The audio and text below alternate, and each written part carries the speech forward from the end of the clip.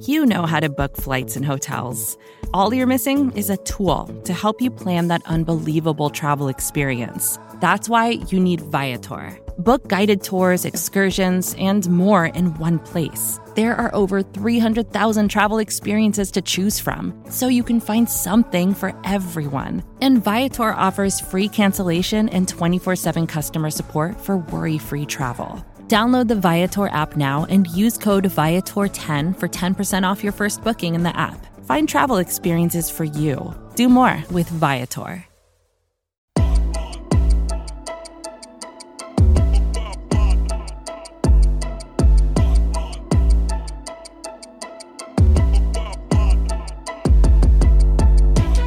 You are inside the QB Factory, where our magical development dust make dreams come true. This is Michael Kist, your host. This is all brought to you by SB Nation and Bleeding Green Nation. Joining me, as always, quarterback one in our hearts and our minds. Here to talk about quarterbacks around the world, he is Mark Schofield.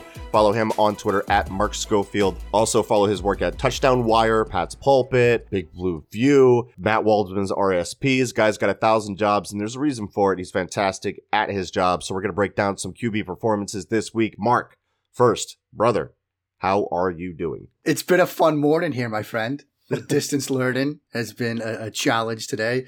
The two little cats are knocking puzzles all over the place, but we have football to talk about, which is good. But we begin with our historical reference, and it was prompted by one of the dear listeners, a gentle listener, CJ, who tweeted at you and I that we need a Vatican choosing a new pope smoke from the chimney historical comp stat. And I believe it's a reference to the fact that you, me, and the rest of football Twitter has spent arguably the past 96 hours losing our collective minds at the fact that the NFL was slow to release the All-22 so you and I and everybody else could do our jobs. And refreshing, hitting F5, pounding the keyboard, it finally worked because we actually got some film to talk about, but I do have to talk about Pope stuff now. Yep. And as luck would have it, I am still reading this book, The Popes by John Julius Norwich, which the gentle listeners probably know I've been talking about for, I think, 3 seasons now. Yeah.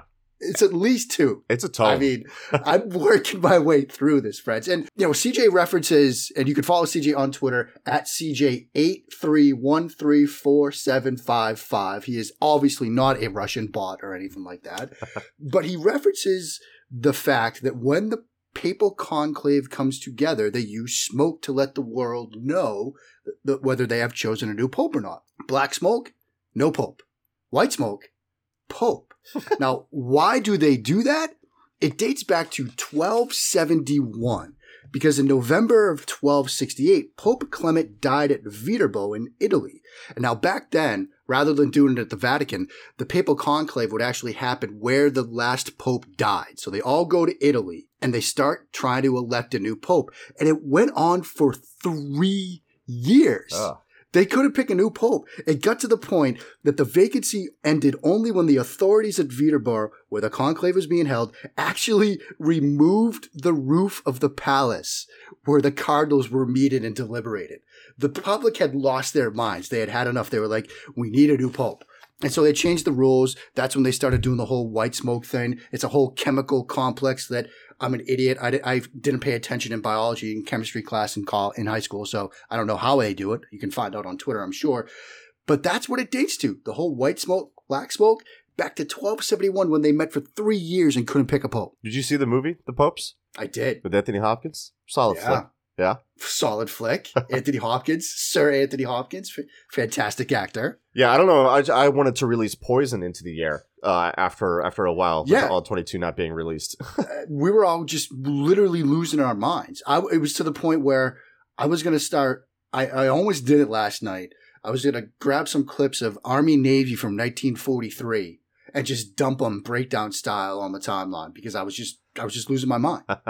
Well, we finally got it, and we finally got to watch Yay. some late-night film to prep for this show, and we spent last show talking about the inaccuracies of Washington football team quarterback Dwayne Haskins, and we weren't wrong to do so. No. He had a lot of the same mechanical issues that he had as a rookie and landed on the bottom of just about every advanced accuracy metric that you'll find. But right in that same ballpark, was Carson Wentz. And look, we've covered this on multiple shows by now on this feed. I am not trying to beat a dead horse, but this is what we do on the QB Factory during the season every week. That's why Mark Schofield is here, to give us an outside perspective from somebody who knows the position better than any of us here do in our weekly Carson Wentz performance review. So we're going to have to do it. And we'll get into some Jared Goff later as part of our weekly preview. But Mark, this one, and I know you're a Wentz guy, it had to hurt your soul to see the collapse in this one, especially after the wonderful start for the first 25 minutes. Yeah, I mean, look,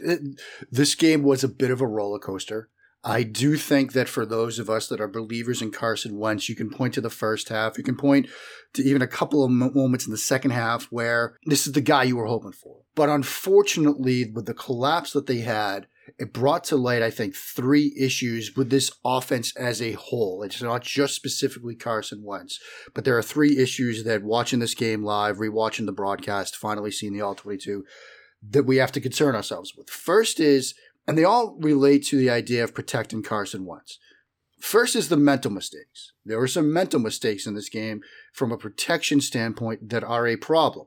And these are in sort of increasing difficulty to fix, okay? So first are the mental mistakes.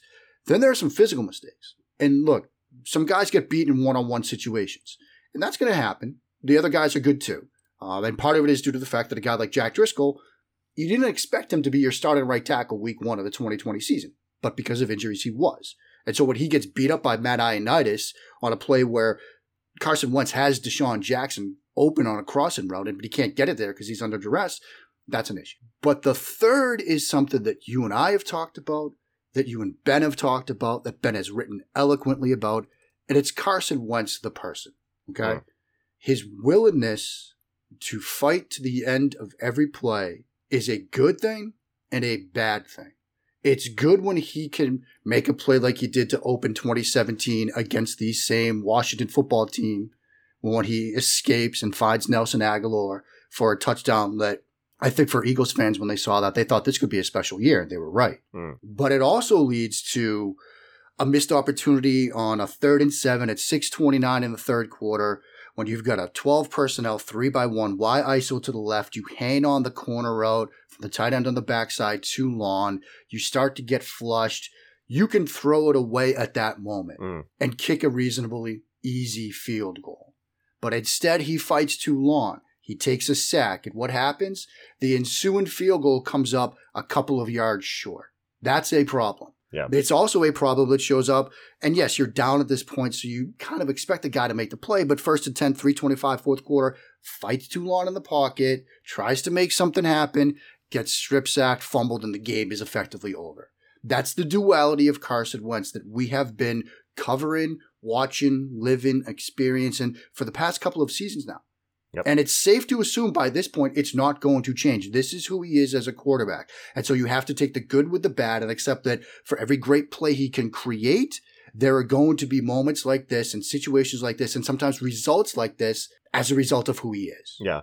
And I think when you talk about like the overall talking point of like, you know, Carson Wentz, you know, needs to get rid of the ball quicker. And yeah, I think that's been a really overblown narrative to this point.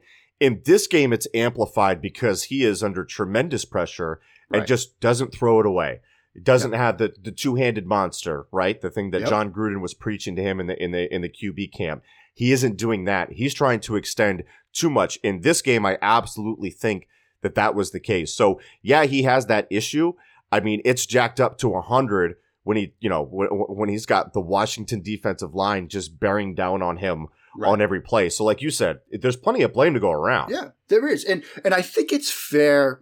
And this happens so often in this business where you get a result like this, right? We all thought Philadelphia, them and Dallas, 2 best teams in the East by far. Washington's a couple of years away, perhaps. New York's a couple of years away, perhaps. But then we get this result and we immediately jump to, man, maybe Philly's not as good as we thought. That's a very good defensive front. You're talking about 5 former first-round picks, and perhaps one of their best pass rushers, Matt Ioannidis, was a 5th-rounder. So you've got 6 studs up front to deal with. When you've got 8 sacks, sometimes they're just good. Chase Young is good. And then there are the mental mistakes that I think can get sorted out. One of the first sacks in the game, 1st and 10, 6:35 of the first quarter, it's a jet protection. They're sliding everybody to the left except for the right tackle, Jack Driscoll, again, a rookie, and the running back, and they get confused a bit.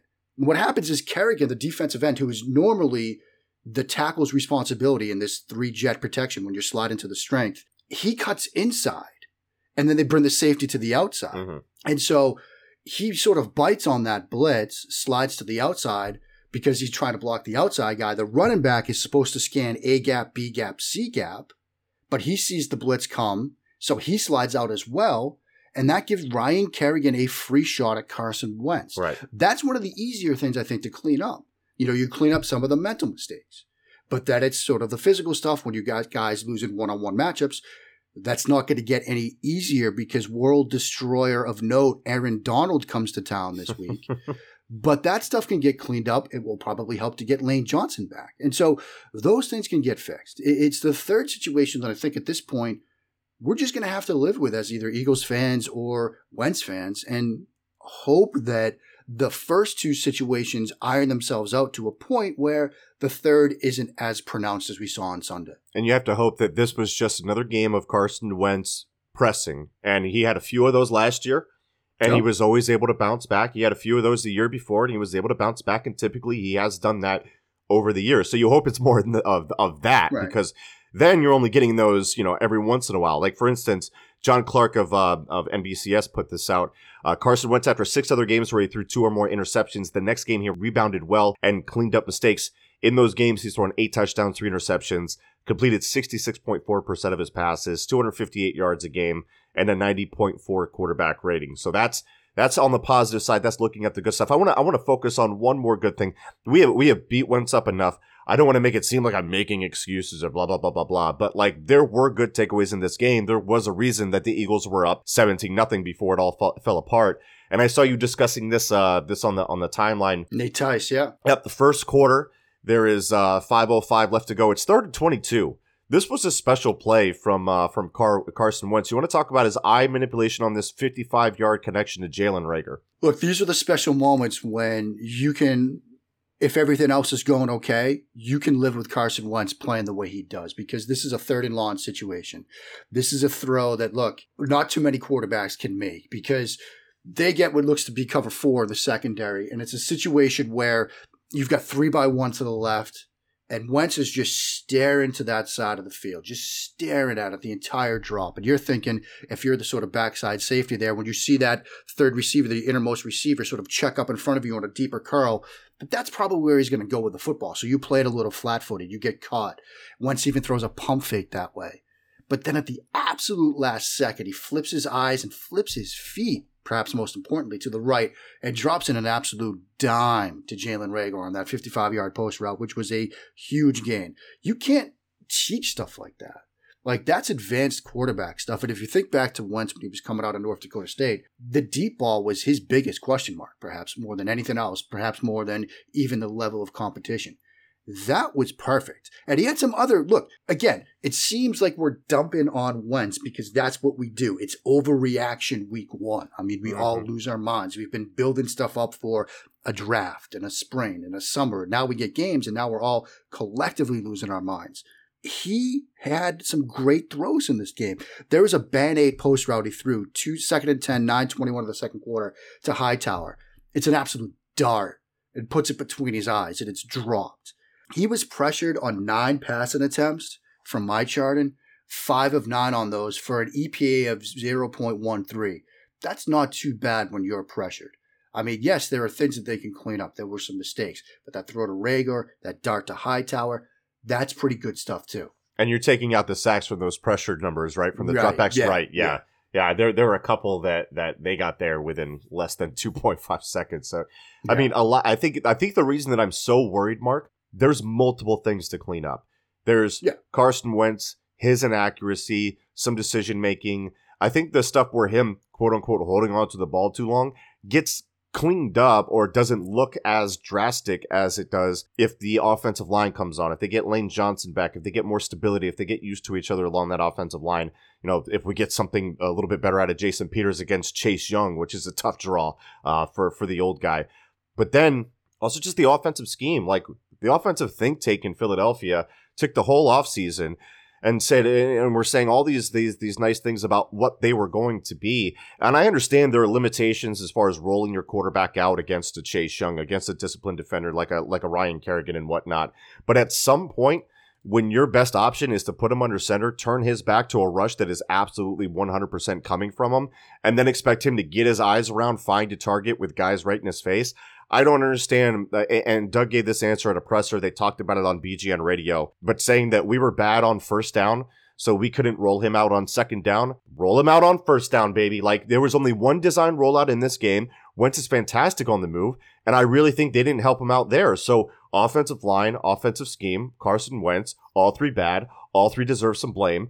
That's why I'm worried. I wish it was just one thing, you know? Right. It's not just one thing. And, that answer from Peterson, I thought deserved a bit of an eye roll. Well, he did the whole mansplaining thing on the front end going, I wish I could sit down and show you the film and blah, blah, blah, blah. Like, we're not idiots, man. You can talk to us, Doug. Come on. Yeah. I mean, it was a bit of a ridiculous response. And I think the thought that they didn't have success on first down, so they couldn't do it on second down. Why didn't you have this in the game plan? Right. Period. I mean, anybody can look at ourlads.com and see that they have 5 former first-round picks up front and Matt Ioannidis. And you might think, you know what? We might want to vary the launch point a little bit by design. Yeah. Not even a rollout, because they do this with McVay. When it charted McVay's dropbacks with Jared Goff, it's not all rollouts, but you get him to different points in the pocket at different depths, right? Sometimes it's just a half roll off of a play action. Yes. And if you're Chase Young and your aiming spot is 8 yards behind the center and suddenly you get there and he's not there by design, that's going to put something in the back of your mind. Now you're thinking, I can't just beat my guy in front of me. I have to figure out where the quarterback's going to be. I mean, look, think back to the first Kansas City Chiefs Super Bowl. Len Dawson, back in Super Bowl IV, one of the things they did in that game to negate the pass rush they were facing was the move-in pocket. They moved Len Dawson around. I mean, this isn't new. This isn't some revolutionary thought. It dates back to the dawn of the Super Bowl era. If you've got a quarterback that you think is going to get pressured by the guys on the other side, you change the launch point by design. It doesn't have to be drastic. We're not talking about sprint right option all the time. Right. Just a half waggle, just a little something to get him to a different launching point so the defensive line has a different aiming spot and they have to adjust what they're doing. And that's going to make everybody's job easier, which is your job as a coach. I'm going to shut up now because my heart's beating out of my chest. So what I'm going to do is I'm going to chart the launch points for Wentz in this game, and I'm going to chart the launch points for Wentz in the second week, and we're going to see if there's any difference from this coaching staff in letting the Bronco buck, getting him on the move. And like Mark said, you can move the pocket a little bit. You could do a half roll. It doesn't have to be so drastic, but Carson Wentz is so good on the move. I don't see how they don't want to get him comfortable in those situations. All right, when we come back here on the QB Factory, we're going to talk about the upcoming enemy opponent. We already kind of talked about him a little bit, but Jared Goff, Sean McVay. We'll preview it coming up next here on the QB Factory. Vacations can be tricky. You already know how to book flights and hotels, but now the only thing you're missing is, the actual travel experience. Because is it really a vacation if you're just sitting around like you would at home? You need a tool to get the most out of your time away.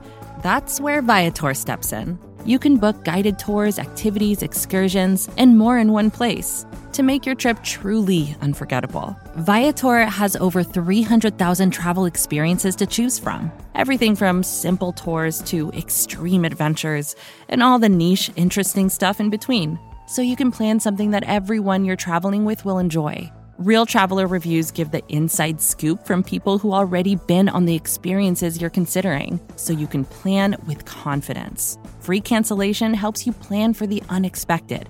And 24/7 customer support means you can travel worry-free. Download the Viator app now and use code Viator10 for 10% off your first booking in the app. Find travel experiences for you. Do more with Viator. Support for this show comes from Atlassian. Atlassian software like Jira, Confluence, and Loom help power global collaboration for all teams so they can accomplish everything that's impossible alone. Because individually we're great, but together we're so much better. That's why millions of teams around the world, including 75% of the Fortune 500, trust Atlassian software for everything from space exploration and green energy to delivering pizzas and podcasts. Whether you're a team of 2, 200, or 2 million, or whether your team is around the corner or on another continent altogether, Atlassian software is built to help keep you all on the same page from start to finish. That way, every one of your teams, from engineering and IT to marketing, HR, and legal, can stay connected and move together as one towards shared company-wide goals. Learn how to unleash the potential of your team at Atlassian.com. That's Atlassian.com. Atlassian. And we are back here on the QB Factory, episode 10, SB Nation, Bleeding Green Nation, bringing it to you. Michael Kist here with Mark Schofield, quarterback one in our hearts and our minds. So we did our Carson Wentz performance review. Now, as we do every week during the regular season, we are going to preview the upcoming enemy opponent for the Eagles. This time it is the Los Angeles Rams, Sean McVay, and Jared Goff. Not a big fan of Jared Goff. But look, I mean, they got the W against Dallas last week, so I can't really be mad at them. You know, as we talk about like what this offense looks like, I think there's a few things to go through.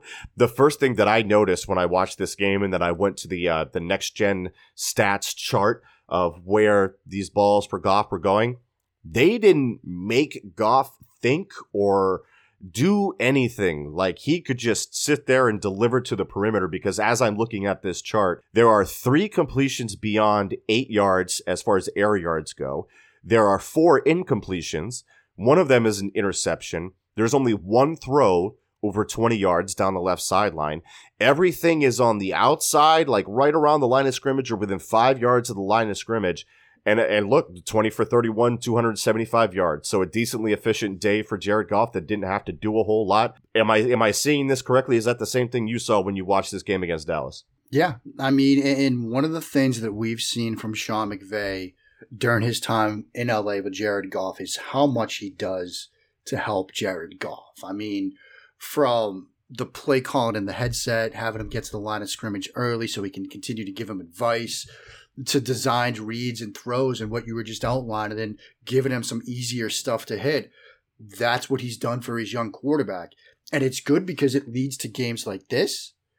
It's bad and it perhaps stunts his growth in a sense, because then you see what happens in a Super Bowl against New England when, you know, they had 2 play calls in the huddle. They would adjust after that play clock got to the point where McVay can't be in his ear. And we also saw during that run to the Super Bowl, when everybody was gassing up Sean McVay and saying that he was brilliant in this offensive mind, and I was as guilty of it as everybody else, but people were falling for the parlor tricks. I can name every defender on the Chicago Bears starting lineup, and you know, I could remember a drive that I had in Washington. He was insistent on using that jet motion, right? Mm-hmm.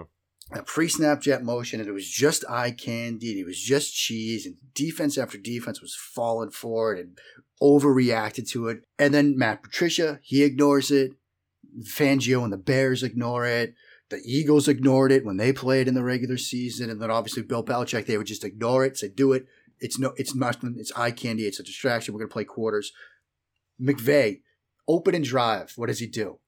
2 of his scripted plays had jet motion. Yep. One of them was a throwback screen to the jet motion man.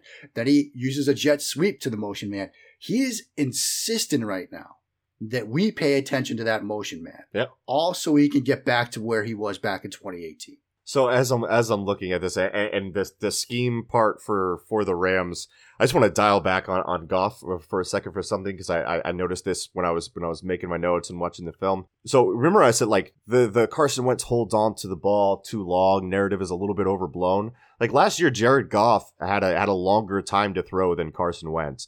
And when you look at the difference between when he throws it within 2.5 seconds to over 2.5 seconds, it's a quarterback rating difference of 23 points for Jared Goff when he has to hold it for more than 2.5 seconds. So for the Eagles, the key is going to be you have to find a way to take away that first read, to make sure that next-gen stats chart of his passes all are within 5 yards of the line of scrimmage on the perimeter. Now, does that sound like a Jim Schwartz defense that would take that away? I don't know. It's a stretch. But I mean, look, yeah. Jim Schwartz had one of his masterpiece game plans, one of his best game plans that I've seen from him back in 2018 against the Rams. They got the W there with Nick Foles at quarterback. It's weird with Schwartz, man. He's going to frustrate you for 5 or 6 weeks, and he's going to come out with a gem.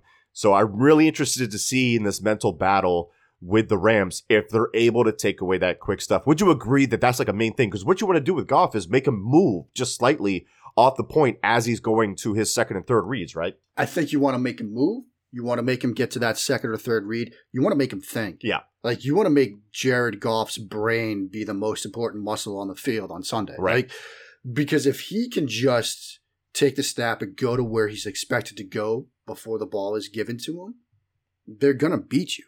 Like, because now you're playing Sean McVay's game. You're playing on his playing field.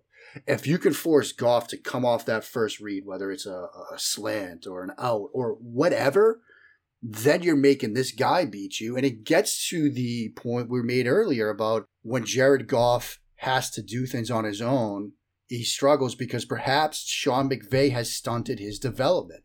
And it's sort of similar in the sense to all the Mitchell Trubisky stuff we've talked about, because he can't think. I mean, I remember last year when we were talking about Trubisky and I talked about James Stavridis, Admiral James Stavridis, and he wrote a book about the history of admirals and how he believes that we've stunted the growth of young admirals because in today's age, you can literally just, in the blink of an eye, communicate with home. You know, if you're out on some remote river halfway across the world and you don't know what to do, you can just send a text and within seconds, you know what to do. You don't have to think on your own. And so when they're forced to think on their own, if they ever get into that situation, they can't do it. It's the same with Goff. It's the same with young quarterbacks. We want them to see the field early, so we hold their hands to get them on the field early to maximize that young rookie quarterback contract. But then when they're forced to think on their own, they can't do that. If Schwartz can mix up some coverages, sometimes play maybe a little bit of man, which McVay might want you to do with all this motion stuff, but yeah, you might have to do it to take away that first read. That's going to go a long way to winning this game. Yeah, I think the interesting part is, Schwartz mixed up his game plan to take away those 12-yard breaking routes from the Rams back in 2018, played a lot of quarters coverage, had a lot of depth on it, which actually played into Schwartz's favor. Now he might have to come up a little bit. And you mentioned the motion before. The Rams used motion, second highest rate in the league in week 1. And one thing that Jimmy Kempski mentioned on BGN Radio, I thought it was funny. He goes, people are going to talk about his genius, how McVay comes out and everything looks the same now. And he's got 4 different plays off of it. This isn't a new concept. I remember when I was playing, in a Madden online league about 8 years ago, I had my custom audibles built.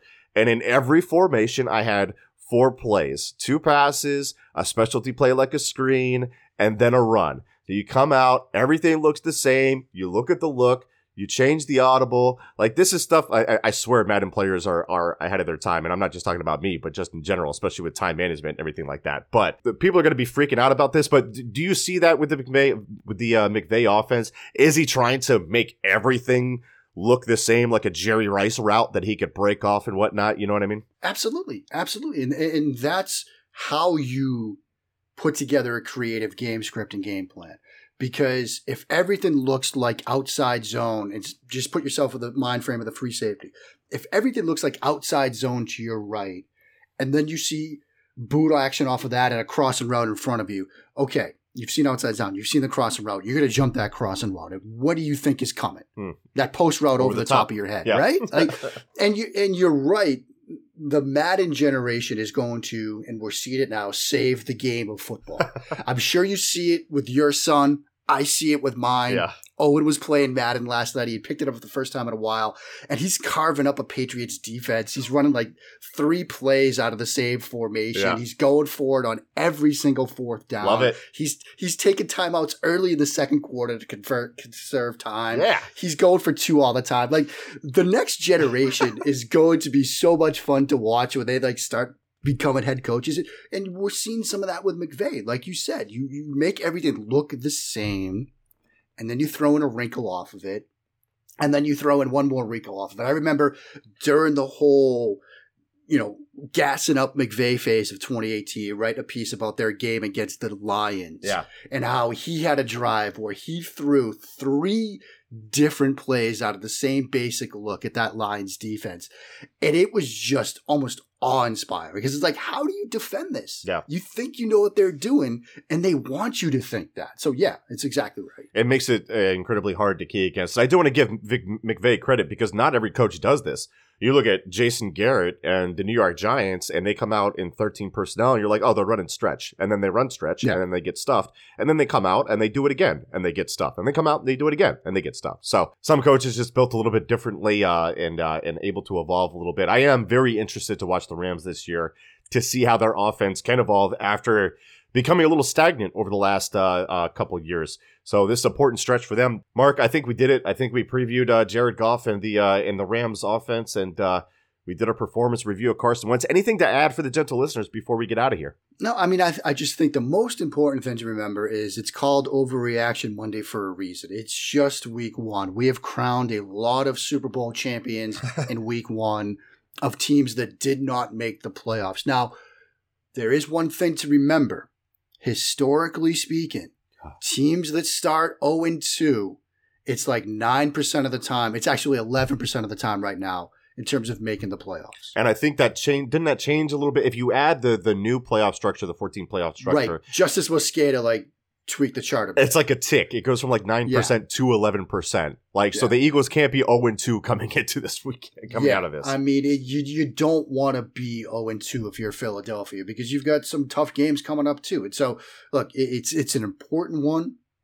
It's not a must win, but it's you'd kind of like to win this one. You kind of got to have it. You kind of got to have it. So yeah, it's an important one. But look, Wentz was up and down. We don't want to sound like we're totally dumping on the guy. He did his things. If you clean up the other laundry list of items that you need to clean up, you'll be okay. So that is going to do it for the QB Factory, episode 10.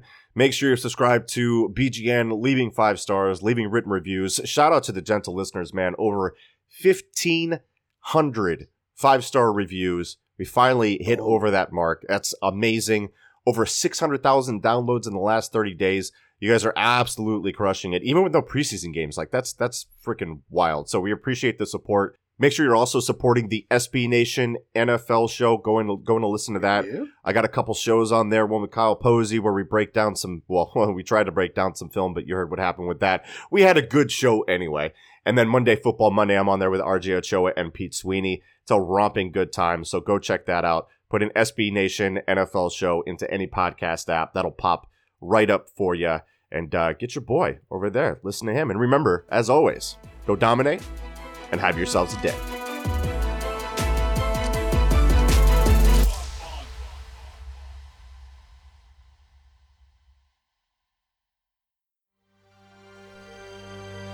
BGN.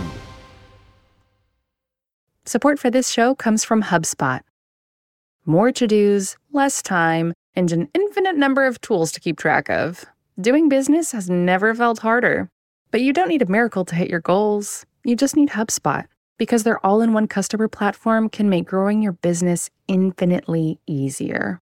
Imagine this: high-quality leads, fast closing deals, wildly happy customers, and more benchmark-breaking quarters. It's not a miracle. It's HubSpot.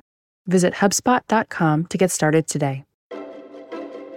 From data privacy to the future of TV, retail media, and beyond, the world of digital marketing is constantly in flux. So how can you keep up? Well, The Current Report is there for you. Each week, marketing leaders on the cutting edge give you the latest insight. So if it's creating a buzz, they'll be talking about it. Subscribe to The Current Report wherever you get your podcasts.